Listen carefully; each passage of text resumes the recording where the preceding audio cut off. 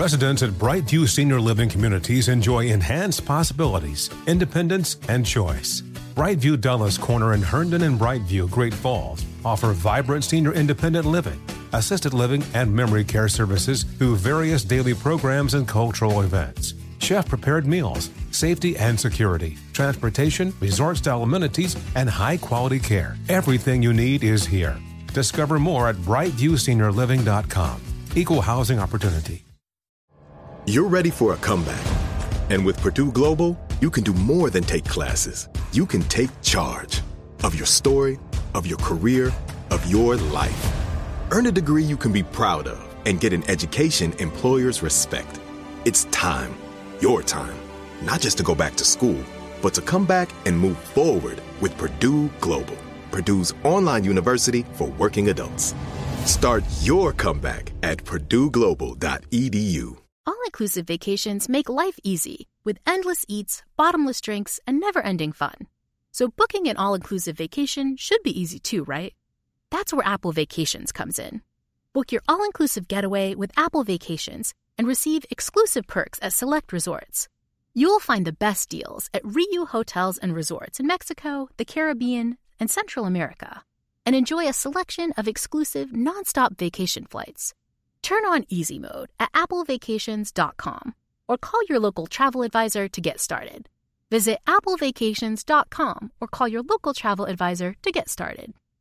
The following ad is sponsored by Pets Best Insurance Services. Pets come into our lives in many ways. Shelters, breeders, or unexpected encounters. But no matter how you found your pet, they become our perfect match. Unfortunately, finding the right pet insurance plan can be hard. That's where Pets Best comes in. With a little information about you and your pet, Pets Best will recommend a plan that meets your needs and budget. Visit PetsBest.com to learn more today. Your perfect pet deserves the perfect coverage. PetsBest.com.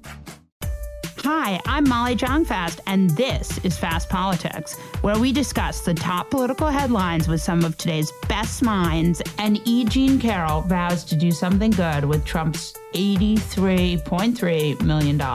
We have such a great show today. The Financial Times' John Burn-Murdoch talks to us about the unexpected reasons society may be declining. He's so interesting. He's one of my favorite guests. Then we'll talk to the New York Times' Nick Confessore about his amazing investigation into the right wing's mission to destroy DEI. But first, we have the host of The Enemies List, the one, the only, the Lincoln Project's own, Rick Wilson. Welcome. It is Monday, and the only way to start your week is with one, Rick Wilson. Welcome, Rick Wilson. Good morning, Molly. How are you? You know, I don't owe anyone $83 million.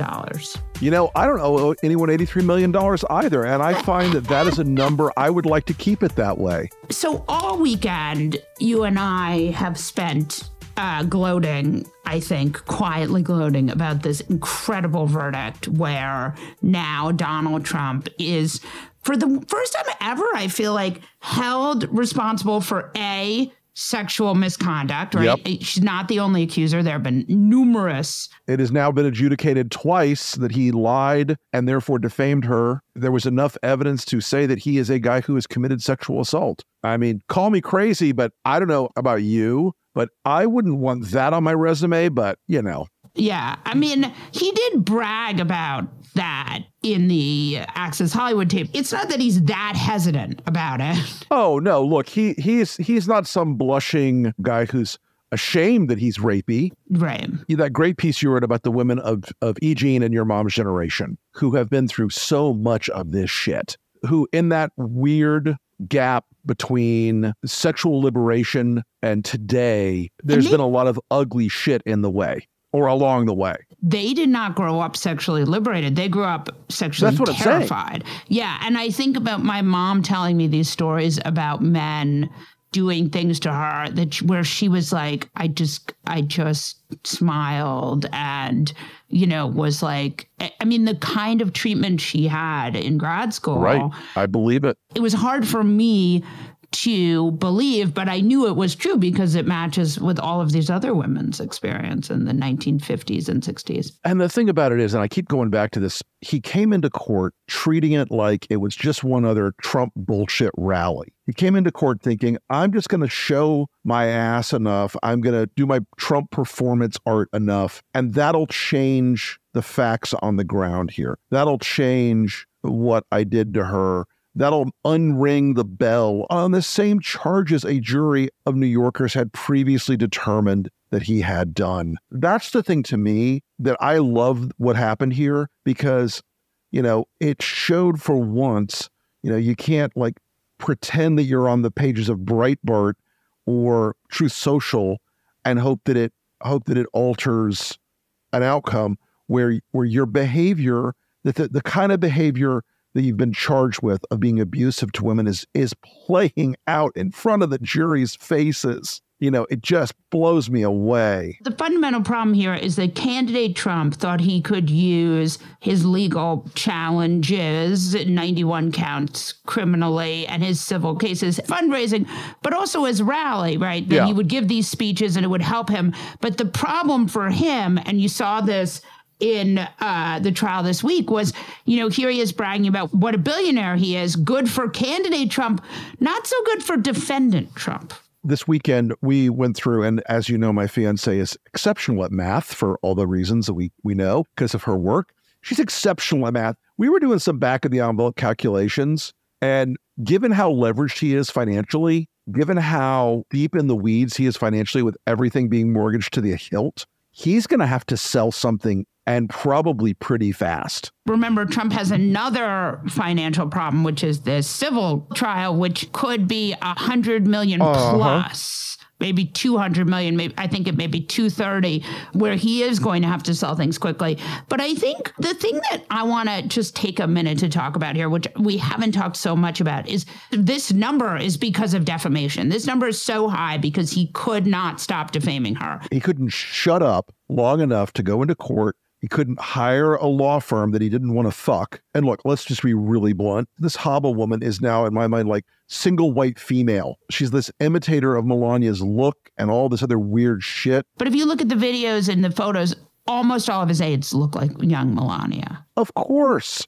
He has a type, he has a thing. But the fact that you would put your financial future at risk because you want to hit it with your lawyer, instead of hiring some junkyard dog son of a bitch lawyer out there. But of course, I know he can't afford that anymore. The risks he puts himself in over and over and over again because of his dumb, childlike ego, it just blows me away. And look, we know now what it means to vote for Trump. It means you're going to vote for somebody who is an adjudicated sexual assaulter, somebody who raped E. Jean Carroll in a goddamn dressing room, who juries have examined every scrap of evidence that there is out there twice now and said, Donald, you did this, and we know you did it. As you and I both know from writing about Trump world and living in Trump world, and basically from 2016 to 2020, our whole world was Trump world, Trump is big into defamation. He's big into claiming he'll sue for defamation. Right. I would like to point out that in my case, it is 507 days as of today since Trump went on a rant saying he was going to sue me and the Lincoln Project for defamation. How'd that work out for you, Donnie? Because he hasn't done a damn thing. Right. So he likes to say he's going to sue for defamation, but he also likes to defame. And this number is so high because they made a calculation that was, this was how it would, the reputational harm, right? Like the harm of like hundreds of death threats in her email, having to have security, the fear she has. She sleeps with a loaded gun. These are the things that you cannot necessarily put a cash value on. This New York City jury did that. Yep. By the way, this New York City jury, which had to stay anonymous for their own safety. Right. As the judge is saying to them, I recommend you never reveal your names in public. That's not because he thinks that they should be discreet, y'all. That's because he thinks they're going to get murdered by Trumpers. And look, I got swatted 2 weeks ago. Nikki Haley got swatted last night. These people believe that anybody that opposes Trump is an enemy who should be killed. And she's going to always have to live with that. I hate that for her. And it's terrible. I want to pull back and talk about defamation for one more minute, because you'll notice that, again, you are the creator of the everything Trump touches dies maxim. And I want to pull back and talk about one Rudy Giuliani, who has a monthly income now of $2,308 and $761 in his checking account, according to that's his bankruptcy filing. So Rudy Giuliani was, quote unquote, you worked for him. He was Many America's years. mayor. He had a bright New York City future. Now he owes Ruby Freeman and Shay Moss about $1 gazillion. Let's talk about that. They are election workers. This is a man who, when we were warming up for the 2008 campaign, was worth on paper around $200 million. Because of the value of Giuliani partners and all this other stuff. He needed both ego and money at the beginning of the Trump era. And so he supported Trump starting in 2016. The last time we talked was the end of 2016. I told him, he will screw you. He will fuck you over. This will go badly. Don't do this. Don't do this. Don't do this. You can come back from where you're at right now. You can rebuild. And I was told, go fuck yourself, basically. More polite than that, honestly, but it was pretty much go fuck yourself. And that was the last time we talked. And I used to talk to the guy shit constantly for years, constantly. I worked for him for a long, long time. I was one of the few people that would say, hey, fuck off, stop doing stupid shit. And once in a while, he would listen to me. And now he is a guy who is just about to be homeless. Process that for a second. In Florida, he's not going to lose his condo because bankruptcy protects your primary residence. Right. He's going to lose everything else he has. He's going to lose every other penny that ever comes into his wallet for the rest of his life is going to disappear. Ruby Freeman and Shay Moss. And Ruby Freeman, let us just pause for a minute. She is the election worker, and she and her mother both worked in elections.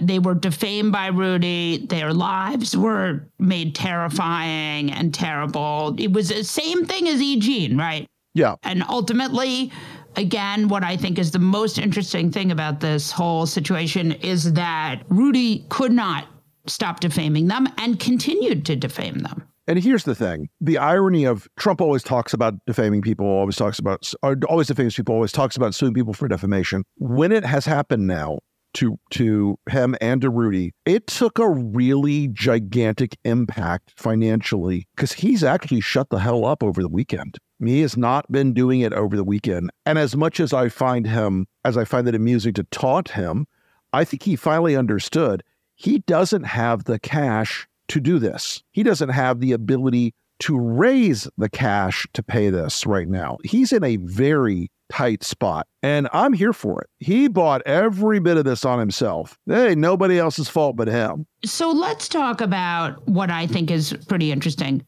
Here we are. Republicans now have this problem. They have a candidate quality problem.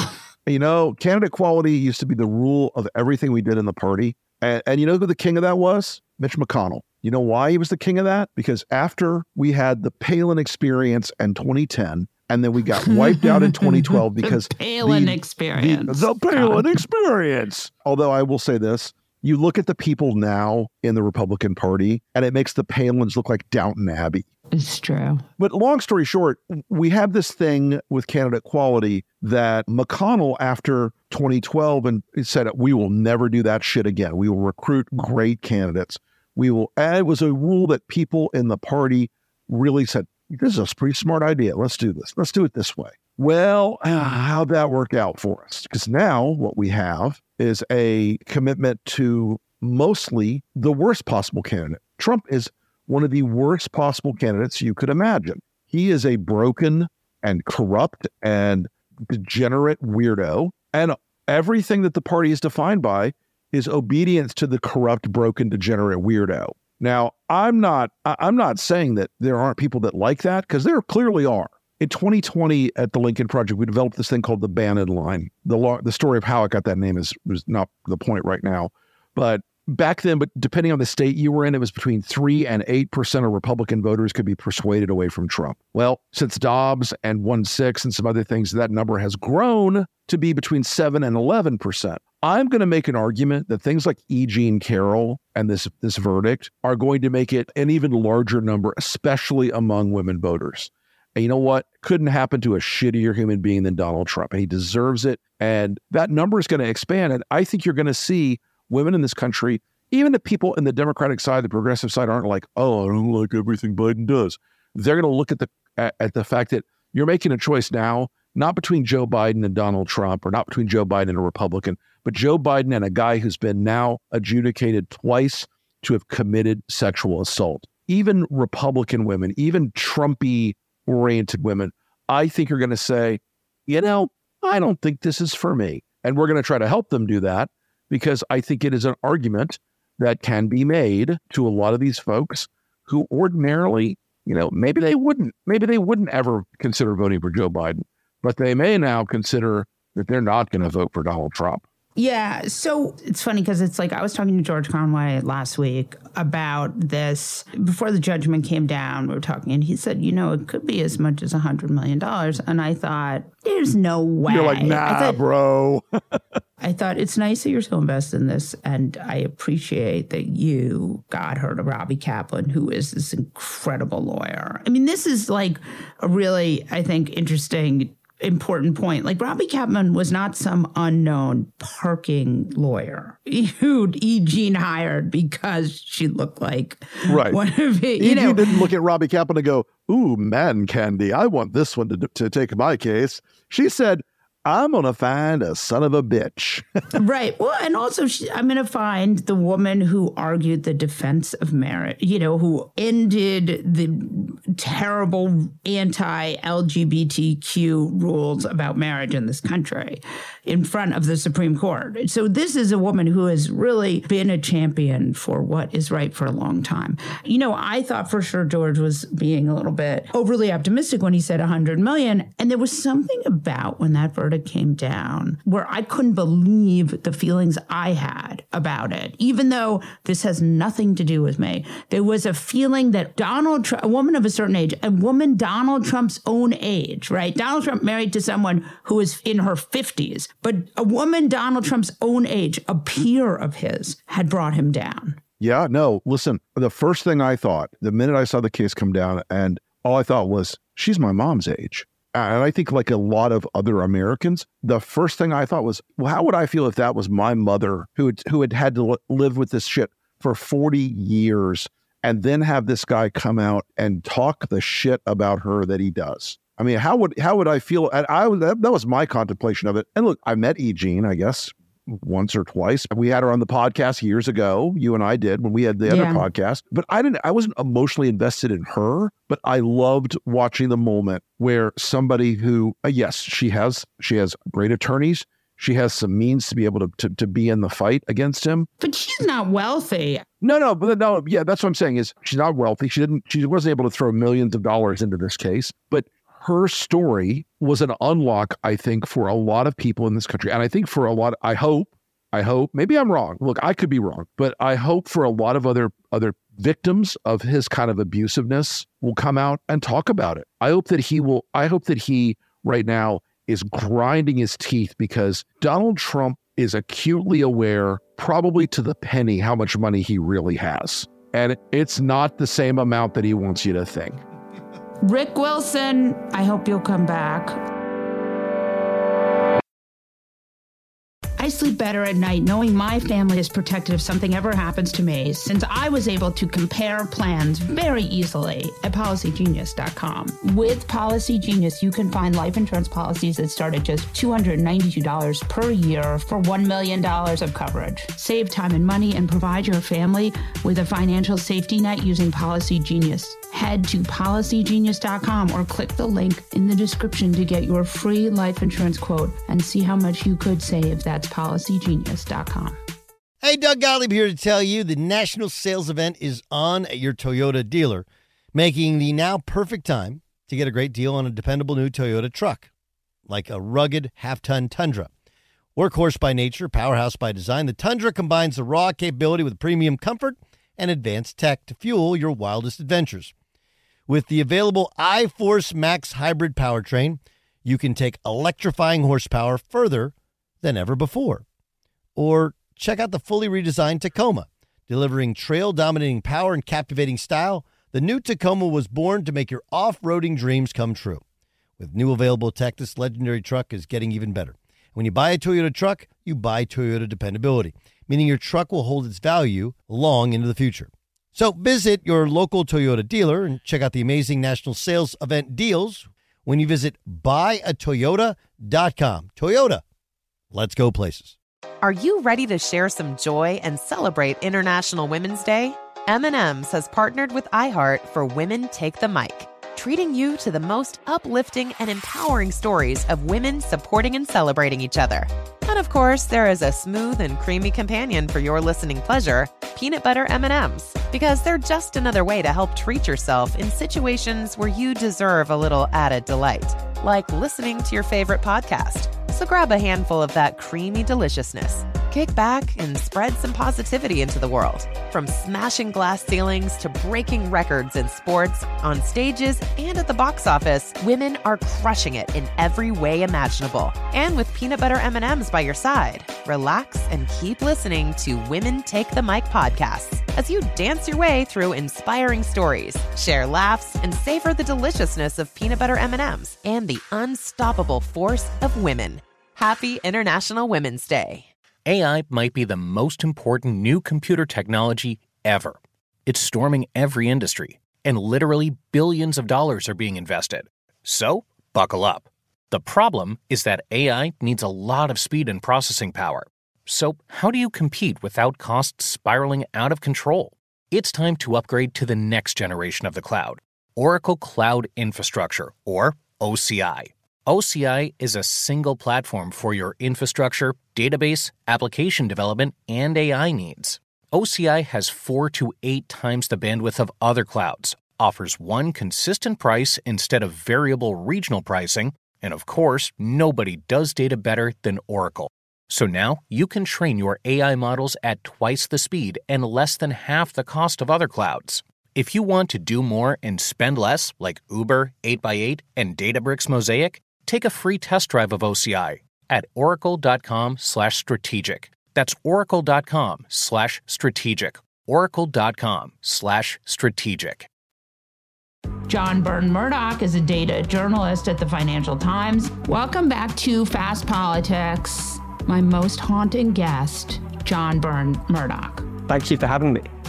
I'm sorry to tell you, I am still not over the last interview we did, which was maybe a month ago, where we talked about American life expectancy. We're talking about something else today, but then we're going to go back into the American life expectancy conversation because as an American with a life, I don't know if it exactly got me upset as much as it is just a fascinating window into all of the many things we're doing wrong over here. Yeah, look, I'm happy to be your sort of non-American voice on all of that stuff. Yeah. But so let's first talk about this piece you wrote, which is called Is the West Talking Itself into Decline? Really interesting. Explain to us the sort of thesis behind this. Sure. So this one sort of came out of a few thoughts I've been having recently and a few pieces I've been reading. And essentially, the way to come at this is to think about human progress over the last 200-300 years. Specifically, the key point is the Industrial Revolution. So for a very long time, economic historians, kind of anyone who's interested in human progress, has been trying to think what caused the Industrial Revolution to happen, when it did, and where it did. So this huge event that led to rapid growth, not just in economic output, but in life expectancy and life satisfaction, all of those things. What caused it to happen, when and where it did? The American economic historian Robert Allen has this theory that Britain's successes in commerce at the time meant that British workers had especially high wages, and the fact that the UK had a lot of coal meant that you also had cheap energy. So this combination of high wages and cheap energy meant that it really made a lot of sense to get into using machinery things where you need fewer people and where cheap energy was helpful. So that's the standard theory, that's why this happened when and where it did. But where this gets interesting is there's another theory from an American Israeli called Joel Mokyr. Right. And his theory is that it wasn't necessarily as much about things like the cost of labor and energy. It was about culture. And it was about how people in Britain at that time were thinking about the world and their place in it and what it kind of meant to be human and what we could do as humans to change our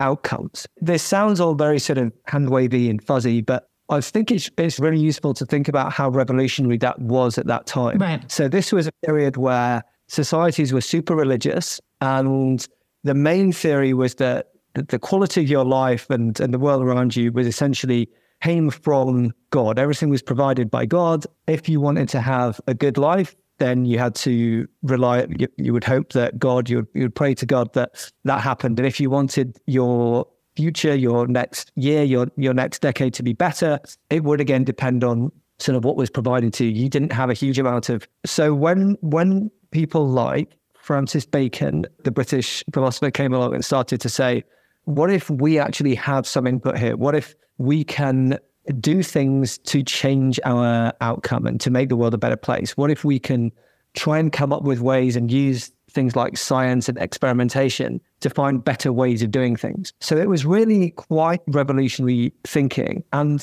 so Joel Mokyr's theory is that maybe actually this was the key. It was the fact that in British society at that time, you had a group of people who were starting to think more about what can we do to make the world better? What can we do to make ourselves richer and to make ourselves healthier and to live longer? And it was that sort of culture of thinking about progress and betterment, which led British society at that time, and British entrepreneurs, to actually start putting these things into practice. And that sparked the Industrial Revolution. So that's the sort of the big picture of where this whole piece styro came from. And what I wanted to do in this piece though was to throw this forward and say, okay, well, if we know, or at least if we think that a culture that is focused on progress and improvement and experimentation can produce real tangible outcomes, can lead to more economic growth, can lead to longer life expectancy in larger populations, then what does that mean for today? And so to answer that question, I replicated this approach from some academics recently, which was to look at the language that people use over time. So Google has this amazing database of millions and millions of books that have been published going back hundreds of years. So all the way back from sort of the year 1500, 1600 through to the present day. And what we can do with that is we can look at the type of language that has been used over time. And what we see is that in the English-speaking world, but also we can expand that to the broader West. So if we look at French books and German books as well, what we see is that in those early years, the sort of 1700s, in the lead up to the Industrial Revolution, you really see this shift to a culture of progress. So the language being used in books, you started getting a lot of words about the future and progress and betterment and growth and that kind of thing before the economy and life expectancy, everything took off. So it really supports the idea that language and culture do matter. Right. But the really interesting thing that I've then seen in the last, say, 100 years, or particularly the last sort of 50, 60 years, is that has actually now reversed. So in Britain, in the US, in France and Germany and so on, the language that we use in whether it's measured in books, but this is really the language we use as a culture. We've stopped talking as much about progress and the future and advancing things. And we've started talking more about worries and risks and threats. And so this for me was super, super interesting in terms of how we think about the world at the moment and our place in it and what the future might hold, because we have two things here. One, we have a decent bit of evidence to show that the way we talk about the future and progress as a culture actually has a beneficial impact on us today and in the future. And two, we've stopped doing that. And so that for me is just a super interesting thing to think about, both in terms of how we've got to this point over the last few decades of talking less about things getting better and talking more about things getting worse. And then two, how can we change that going forward? The sense is that the more we talk about things getting worse, the more things actually do get worse. Yeah, look, I mean, it's complex the way these things work, and that causality can work both ways. Obviously, if the world becomes worse, we're going to talk more about the world becoming worse. But the interesting thing to think about here is how much of what we talk about is about, for example, the world getting scarier, and how much is the world actually getting more dangerous? Because those two things for me are quite different. Something can be dangerous, but because you don't talk about it in that way, you might not be scared by it. And similarly, something can feel scary when it actually isn't. So I think it's useful to think about, again, the language here. And we have all sorts of data, for example, on how news headlines have got much, much more negative over the last decade. This is sort of the Fox News phenomenon. Yeah, so it's Fox News, but I think we see this kind of right across the political spectrum to a degree. It's not necessarily always scaremongering, but if we're talking more about things getting worse or things that we're worried about, then that does show up across the board. And yet at the same time, we know that poverty has pretty much never been lower. We know that all sorts of these things, life expectancy is generally, certainly for most countries in the world, except in America, is this question of why the way we talk about the world has become so much more negative, and what can we do to change that if we want to. Is the regression thing, is it tied to conservatism? That's quite hard to pick out. I think from the data I've seen, it's pretty much across the board. So it's, as I say, it can manifest in different ways. So with someone like, with a news organization like Fox News, this might be talking about, for example, like fears around crime all the time, or maybe talking negatively about things like immigration. But then we also see this from more liberal and progressive outlets talking much, much more about things like inequality or poverty, even when poverty has fallen and inequality by most measures has not risen over some time. So it's not saying that the people using this language are deliberately trying to talk negatively, but we do tend to see, depending on how you measure it, basically this has happened right across the political spectrum. And what's happening here is that this is breeding more nihilism, right? Like this catastrophizing creates a more nihilistic culture where people are less interested in, I mean, again, we don't really know, but there certainly is a theory of the case that's that, right? Yeah, exactly. The things that have made society better over the years have involved a bit of risk-taking. They've involved someone coming out and saying, you know what, this might not work, but I'm going to try it. And that attitude, that mindset, tends to be squashed by things like worry and stress and fear. So that's the theory here, that as people start to worry more, and especially, as you say, when it gets to the level of nihilism of just thinking, well, we're all screwed, then that can be really paralyzing. And so the key thing here is, well, how can we change that? Climate change is a good example where if you want to help make the world more resilient and help reduce our impact on the planet, then if you're currently thinking, well, we're all screwed, it's all over, our kids are going to have no world to up into, then that does not empower you to make change. That makes you almost lean back. So it's that question of how we can fix that. Climate change is such a good example because it's like, here we have a problem that is enormous and cataclysmic, but is also, there are some things to be hopeful about. And it keeps shifting, like the ozone layer, which growing up in the 80s and 90s was like the focus, is sort of regenerating. So we're in a race against temperature, but there are reasons to be optimistic about something that was really presented to me as a young child as cataclysmic. So I do think there's real reason to not be nihilistic and to really take optimism where we can get it. Yeah, 100%. I think the ozone example is a great one. I mean, another one is acid rain. So like when I was in school, we talked about acid rain all the time. And then because of technology is getting much cleaner and some regulations coming in, acid rain is basically not a thing anymore. And it's the same in all sorts of things. Like lots of measures of air pollution show that that's now at least not getting worse, even though it's perhaps not quite getting better yet. And all of the things that have allowed us as a species to have less impact on society have come from new technologies, cleaner technologies, more efficient technologies, not from people just deciding, well, I'm going to eat less or I'm going to do less. And so basically, to the extent that we are tackling climate change, it's coming from that focus on growth and progress.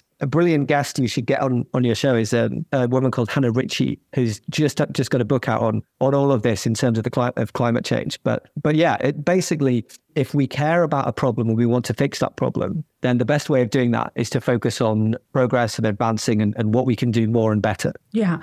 One last thing about the thing we just talked about is the West talking itself into decline. The larger thesis here is that the more negative your news is, the more it creates a cycle of negativity that leads to inactivity, that leads to less good outcomes. Exactly. So let's talk about this life expectancy thing, because I just want you to go back and explain to us the reason why Americans are more likely to die at every age. Yeah, it's a big question, but it's as you say, just an incredibly important thing for us to talk about. And basically, I think a huge part of this, a huge and absolutely enormous part of this that I think people are starting to get their heads around, but it's still understated, is drugs, it is opioids, and in particular, fentanyl. So I think when people think about life expectancy, they tend to imagine two things. One, they think about older people, because if you know that life expectancy is in, say, the 70s or 80s, then the temptation is to think, well, why is someone dying at age 75 instead of 78, for example? And the second thing is that people think about the healthcare system, because again, they're thinking, well, we know that the American healthcare system is more expensive, fewer people have access to it, and therefore could that explain what's happening here? And I think, neither of those things are wrong, but I think they both divert attention from where the bulk of this is really happening.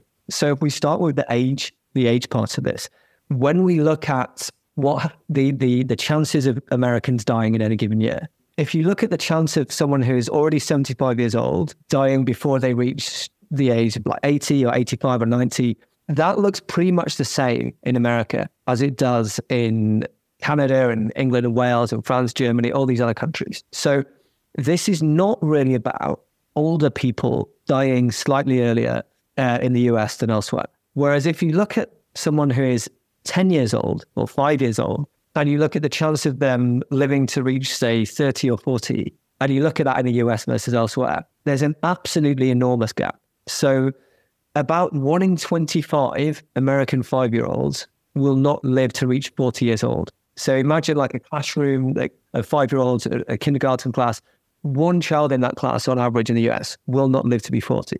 And that's just absolutely astonishing. Like in all of these other rich countries, that's about 1 in 100. And, that is tragic enough, but 1 in 25 is astonishing. So the big difference, the big thing that causes US life expectancy to be lower is far more people dying at age 20 or 25 or 30 or 35. And even though those ages are really low, when you have huge amounts of people dying at those ages, it can pull down the whole number. Because when one child dies, there are parents affected and grandparents affected and deaths of despair and cultures affected. I mean, and I'm not even talking about, like, you lose a teenager, that's a loss for a community. Yeah, I mean, absolutely. But so it's a big impact socially like that. But even just in terms of numbers, if someone dies at age 20 instead of living to be 80, that has a way bigger impact on life expectancy than like 20 people dying at 75 instead of like 77. So the big thing that pulls down US life expectancy is all of these people who die in their 20s and 30s.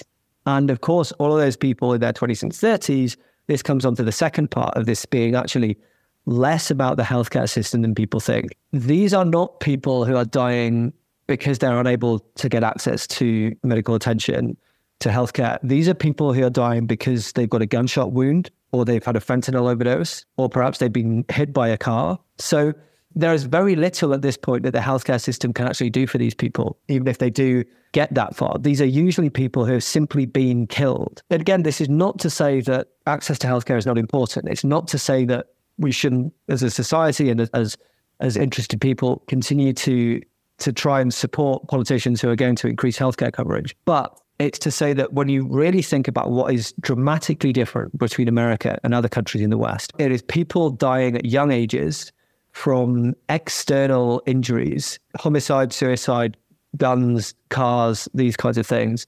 And simply not being able to benefit from healthcare access even if they had it because they've been killed already. So that is what makes US life expectancy so low. And that is why US life expectancy has gone backwards so much in the last 5 to 10 years. It's not that loads of 75-year-olds have started dying slightly early. It's that the number of 20 and 30-year-olds dying in America has absolutely rocketed, especially due to fentanyl. Thank you, John. So interesting. Really appreciate you. Thank you. Nick Confessore is a political investigations reporter at the New York Times. Welcome to Fast Politics, Nick. Good to be here, Molly. Very excited to have you. This piece is a banger. Okay, so the title of the piece is America is Under Attack Inside the Anti-DEI Crusade. Can you talk us through how this gets written a little bit? Sure. I mean, I came into this story partly through some reporting on Ron DeSantis, the governor of Florida. I did a story last summer about how he had become kind of the education governor, how he had built so much of his agenda as governor and then as a presidential candidate around this idea of battling woke forces, left-wing forces in education, K through 12 and college. I feel like education should go in quotes. Well, listen, a governor has a lot of power over schools, certainly in Florida, and he did a lot to change what could be taught, how it could be taught, what teachers could do. He was very aggressive about it, and it was very popular to a certain extent in Florida, and it became his resume to be a top-tier presidential candidate. And so I was trying to find out more about his work with outside education experts and activists on the right, Moms for Liberty, people at Hillsdale College, which is a conservative institution, and of course the Claremont Institute, because the Claremont people had really been front and center in his events. I mean, he had a gathering for donors last winter in Florida where he essentially gave a stage to 4 people from the Claremont Institute, which is in California, and said, tell us how to beat woke in America. And they did a whole panel for donors. So I was looking for emails and documents that would shed a little bit of light on the role of these outside people in his policymaking. And I got some things for the DeSantis piece, but it turned out that I was on to more of a trove of information about not just Florida, but a whole loose network of activists and advocates around the country that Claremont was kind of at the center of, that were behind a lot of these efforts to ban, quote unquote, DEI in higher education. So, yeah, I mean, it's wild stuff. So I would love a family tree here to sort of talk us through how these networks interact with each other. The Claremont Institute was founded by acolytes of the conservative thinker Leo Strauss. And over the years, they had been kind of iconoclastic and sort of in opposition to mainstream conservatism. They thought that mainstream Republican institutions, which they called Conservatism, Inc., were kind of complicit with a liberal regime that was taking down the country. And when Trump came to power, they found a real dovetailing between the Trump movement and their own ideas and thinking about American politics and culture. And a big part of their beliefs is that higher education is kind of the test bed for the liberal regime. It's where the left controls people's thinking, breeds future liberals, turns the educated class and the leadership class into basically anti-American people. And of course, this kind of sentiment overlaps with a broader set of gripes and worries on the right. And there isn't any shortage of conservatives who think that colleges are terrible and everyone there is liberal and kids are learning crazy things. But what happened was that in the aftermath of Black Lives Matters and the crazy summer of 2020, they really felt on the defensive. A lot of conservatives felt on the defensive about the new movement for racial justice and some of its offshoots in academia, in schools, in workplaces. And so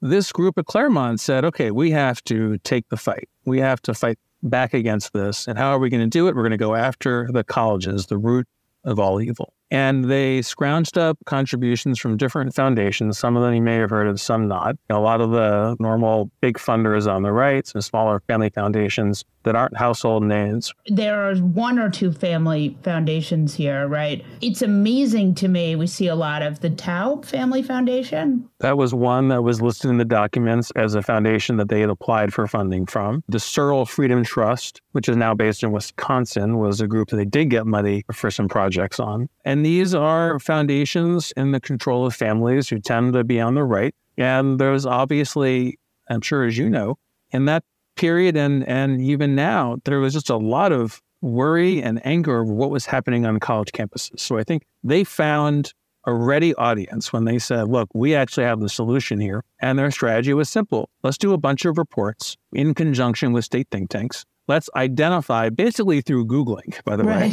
let's identify everybody who has DEI in their title. We'll write up a report that says DEI is terrible and what equity actually means is this and what diversity actually means is this. It's anti-white, it's racialism, it's reverse racism. Here are all the people who do that stuff at this school. Here's the report, hand it to lawmakers and push them to basically put those programs on the chopping block. And that's kind of where you get some of these wholesale bans on DEI offices, the most sweeping, of course, are in Florida and Texas. But they've actually said, look, you can't have offices and personnel devoted to these things anymore at public universities. They've defunded them.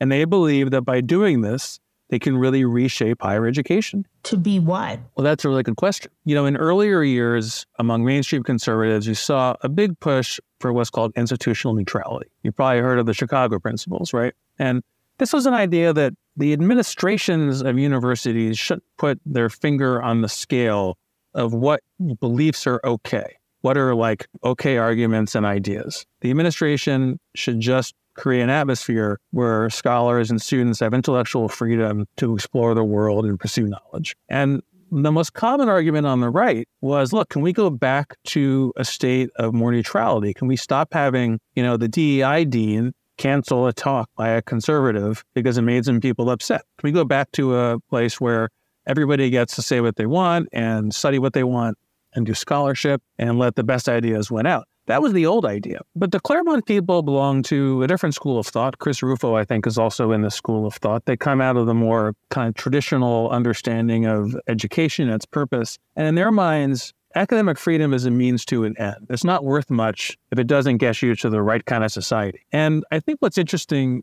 is that this vision of education, where academic freedom really has to be subordinated to creating the right kind of country, is actually something they have in common with some people on the left, right? Who say that, look, academic freedom is fine and good, but it's not good if it hurts the wrong people, if it bothers the wrong people. Look, these ideas create an atmosphere that makes certain people feel unwelcome. And so they kind of have that in common. And then in the minimalism is an older tradition on the left and the right of let's have real academic freedom, a real exchange of ideas. But the Claremont people basically don't want to get back to a place of neutrality. They actually want to replace what they think of as the reigning ideology on campuses with their politics. And that's in the emails I got. They say, look, and you even find emails from the chairman of Claremont, Tom Klingenstein, complaining about the way that most conservatives opposed CRT. And he was saying, we're not trying to get politics out of the university. We're trying to get our politics into the university. Can you do like 2 seconds on Christopher Rufo, just for people who are not as terminally in this as we are? Chris Rufo is a conservative activist and documentarian and journalist who was a Claremont scholar back in the day. He was kind of part of their crowd, now is at the Manhattan Institute. And he's the guy who popularized critical race theory as the kind of catch-all term for stuff conservatives didn't like that liberals did about race and speech. That was a very successful campaign because he got politicians around the country to start outlawing critical race theory, which, is a fairly abstruse academic framework that basically tries to look at how racism can be embedded in seemingly neutral laws or institutions. And I think in the conservative imagination, critical race theory is kind of embedded in so many disciplines that it's almost like a fundamental part of higher education. I think that's kind of overdrawn. But as political branding, they're very successful in saying you cannot teach critical race theory, which is something most people don't actually learn in college. But what's interesting in the story is around the time that Rufo was popularizing CRT as this kind of bugaboo, the Claremont people were struggling to figure out what catch-all term that they wanted to use. So they kept playing around with different things. And in the emails, they talk about how what they really oppose is the regime of anti-discrimination. But you can't say that because it's a sacred cow. people think it's bad to discriminate, and they aren't receptive to the bigger Claremont argument that anti-discrimination rules create this whole downstream effect of kind of rigid DEI trainings and things at schools and workplaces. And so they said, what else can we call it? And how can we stigmatize this stuff? And sometimes they called it critical social justice education, and sometimes critical social justice. And then within 18 months or 2 years of this project unfolding, they were like, no, let's call it DEI.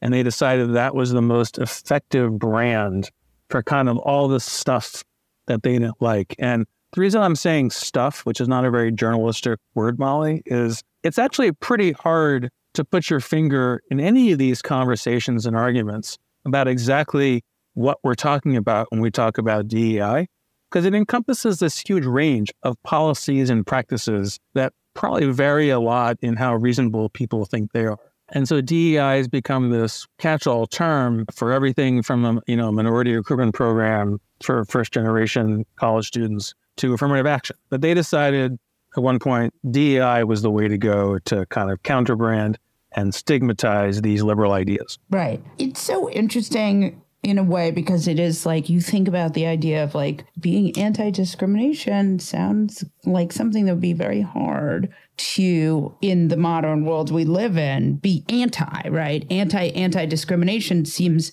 like, I mean, at least, I live in a blue city in a blue state, but I mean, that seems insane to me. But the way they cooked it up is sort of, I guess the thinking was that would be more palatable on the right. Molly, it's interesting because they basically argue that once you have a set of laws that say you can't discriminate, and this is their argument, you inevitably get to the Ibram Kendi version, or the idea of anti-racism, that if you say you can't discriminate, then in their view, inevitably, you end up with processes and rules that say that if there is any difference in outcome among racial groups, it's because of racism. And therefore, you've got to flatten out those differences and mandate different outcomes. And that's what they hate the most, equity, right? This idea of equity, that you have to produce similar outcomes somehow. But it's built on the supposition that the white guys who get the job are actually the most qualified, and not that the system is inherently beneficiary to them. They're inherently the beneficiaries. I think it's even deeper than that.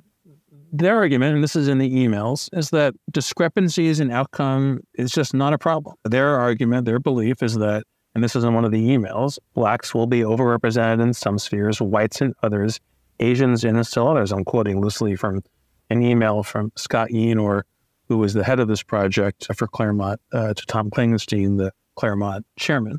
They believe that these are not really areas of social concern, that these differences are normal and natural, and we shouldn't worry about it. And that in trying to worry about it and fix it, we create a terrible society. When you saw these emails, some of them are so blatantly disgusting. I mean, like the one where she complains about nannies. It's hard to read these emails and not think that a lot of these people are racist. Well, that one email you're talking about is from Heather McDonald, who is a fellow at the Manhattan Institute here in New York.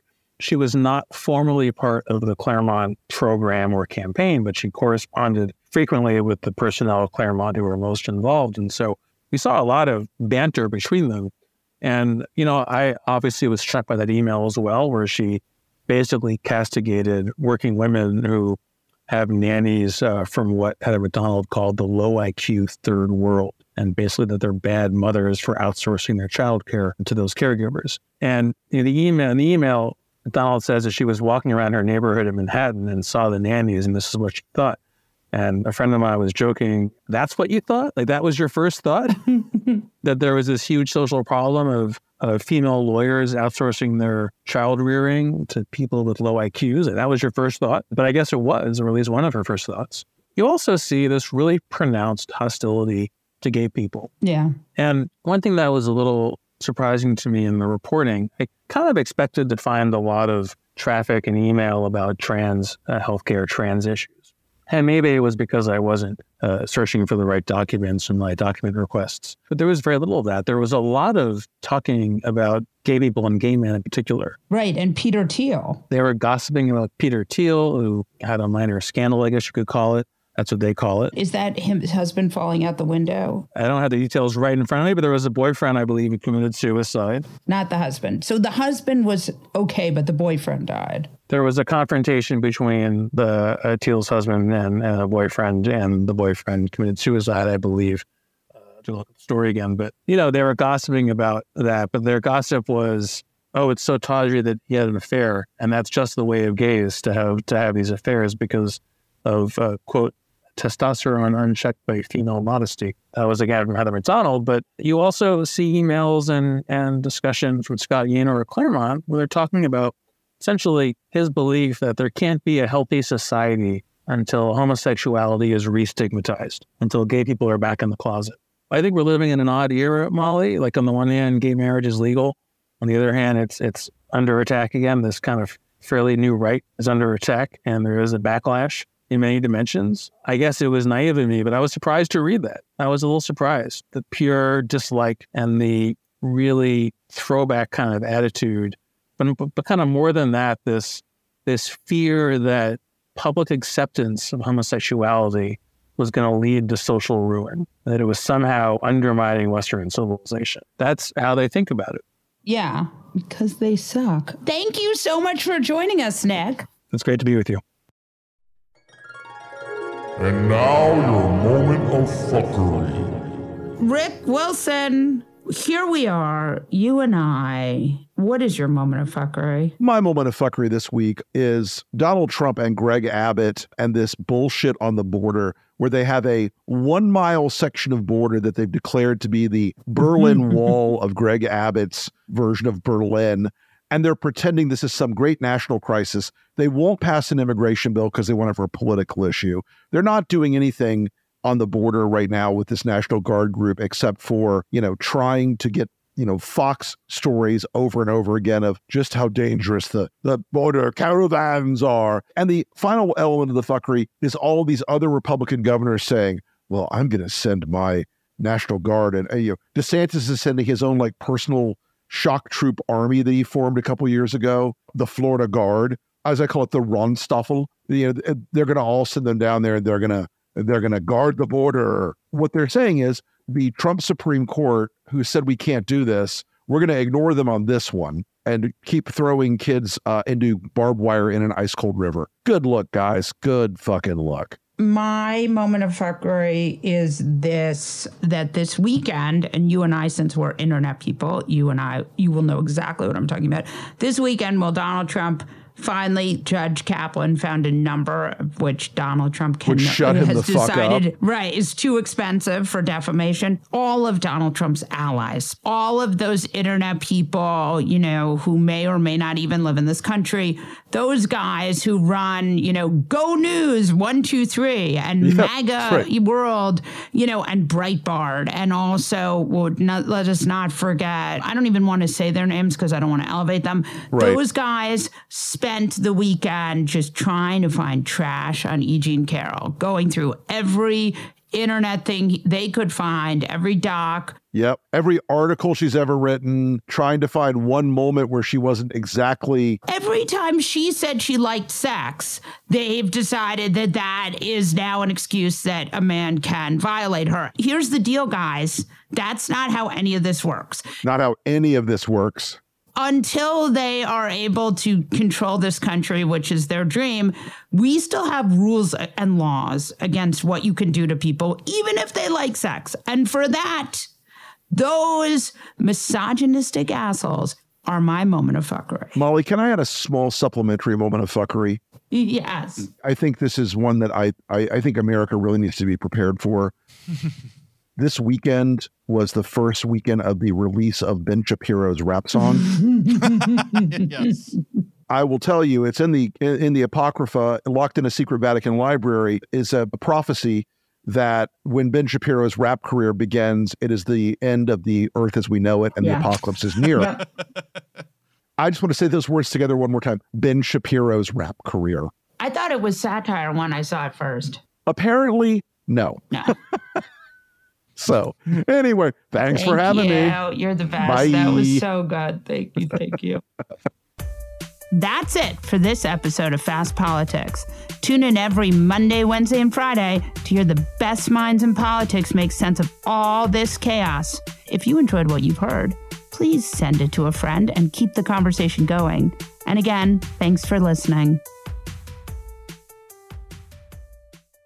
Does money stress you out? Let Facet flip your financial chaos into clarity. Finding Facet immediately put us at ease. Facet's innovative approach to financial planning ensures your money works as hard as you do, enabling members to experience the joys of having your finances in order. And that makes us Facet for life now, I guess. Visit Facet.com, FACET.com to learn more. This ad is sponsored by Facet. Facet Wealth is an SEC registered investment advisor. This is not an offer to buy or sell securities, nor is it investment, legal, or tax advice. These testimonials are from current Facet members who are not compensated. All opinions are their own and not a guarantee of a similar outcome. Residents at Brightview Senior Living Communities enjoy enhanced possibilities, independence, and choice. Brightview Dulles Corner in Herndon and Brightview, Great Falls, offer vibrant senior independent living, assisted living, and memory care services through various daily programs and cultural events. Chef-prepared meals, safety and security, transportation, resort-style amenities, and high-quality care. Everything you need is here. Discover more at brightviewseniorliving.com. Equal housing opportunity. Your getaway with Apple Vacations begins the moment you step on board one of our exclusive nonstop vacation flights. Escape the ordinary with packages starting at just $599. No layovers, just pure relaxation from takeoff to touchdown. Immerse yourself in the joy of travel with Apple Vacations. Your journey is as enchanting as the destination, so pack your bags and leave the rest to us. Visit applevacations.com or call your local travel advisor to book your vacation. Ready to celebrate International Women's Day? M&M's and iHeart present Women Take the Mic, sharing empowering stories of women supporting and celebrating each other. And of course, there is a smooth and creamy companion for your listening pleasure, peanut butter M&M's. Because they're just another way to help treat yourself in situations where you deserve a little added delight, like listening to your favorite podcast. So savor the deliciousness of peanut butter M&M's and spread some positivity. From breaking glass ceilings to dominating in sports and entertainment, women truly are unstoppable.